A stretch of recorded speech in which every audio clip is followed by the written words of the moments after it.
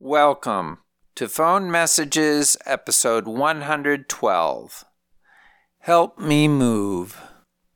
My name is Paul Mason Foch. This week I play message number 7 from Brian O'Melia. And once again, I am happy to have Brian back for an interview after he fell from a roof last August. The message most likely comes from the late summer of 1989 and is 22 seconds long. Here we go.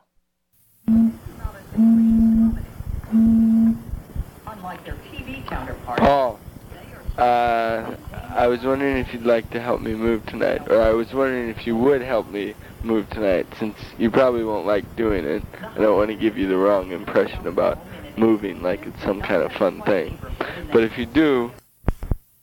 I needed help moving, and I know that, asking friends to help you move. Well, I'm going to leave you with this quote. It's from CSI, show back in the day, television show.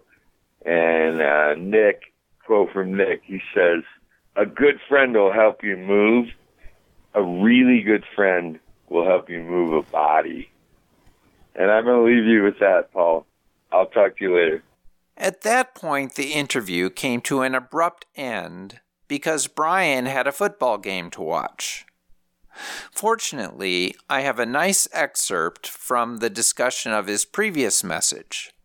It starts with me asking how a boy from the flat plains of Illinois became such a downhill ski fanatic. Did you start skiing when you were young? When did you start skiing? Yeah, when I was 5 years old. We lived out here in Colorado Springs.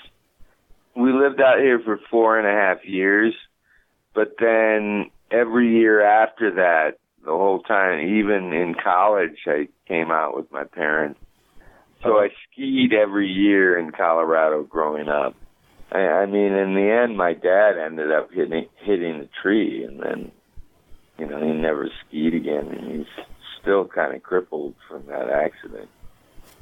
Skiing used to be a lot less safe. They didn't realize some of the dangers they put in our way, but they used to have big catwalks that cut across the runs, and it was a really foggy day, so you couldn't see much, and my dad hit one of their catwalks, which just launched him, and he flew off into the trees, and he hit the tree with his leg locked, and it shattered his pelvis, and eventually he had to have his pelvis replaced.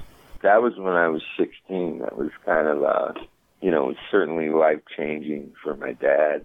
What's a catwalk? There's these things called snow cats, and they groom the slopes. It's like a tractor that runs on the snow, and they used to have roads that basically, switched back across the whole run. They weren't too concerned about it until there were lots of accidents that happened, and they realized that they can't have the run go over those, because what it creates, you've got a ski run coming down the hill, and when you put a flat road cutting across it, that becomes like a jump. So if you come into that at speed, you get launched into the air. They've lessened that a lot in skiing. I mean, they still have to have those cat track access things, but they tend to put a lot of bamboo, and it's not like back in the day where every run had those. They were about every 200 yards you came across one of those. Kind of like you didn't realize they were coming. Not in the fog.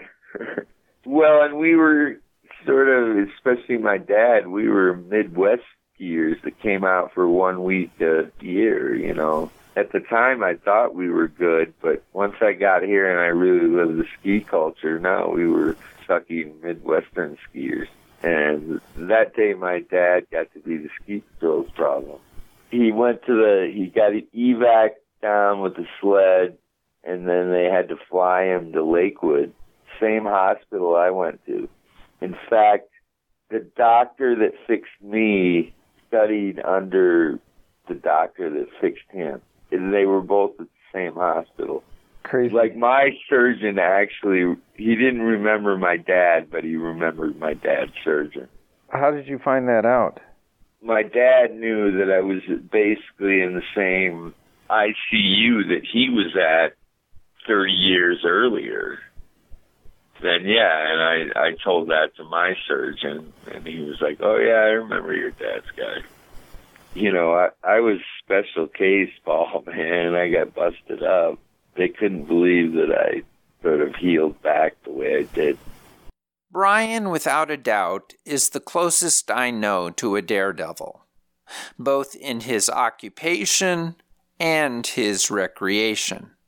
According to the Bureau of Labor Statistics, in 2019, roofers had the fourth highest fatality rate, only behind fishers, loggers, and small aircraft pilots.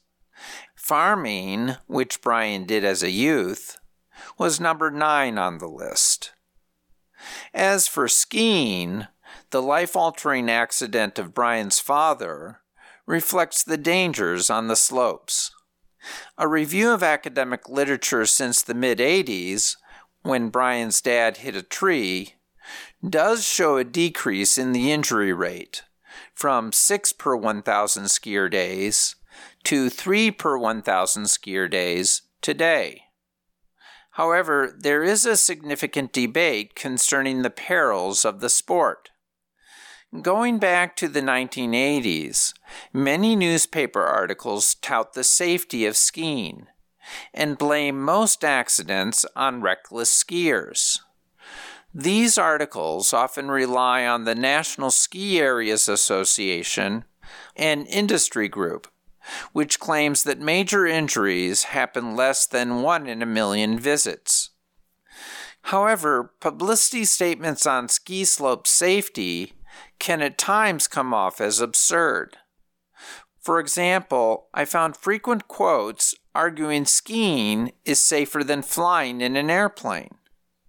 A 1986 article from the Minneapolis Star-Tribune cites a spokesperson for the NSAA who argues that flying has 1 serious incident for every 800,000 passengers, making it more dangerous than the 1 in a million chance of tragedy on the slopes.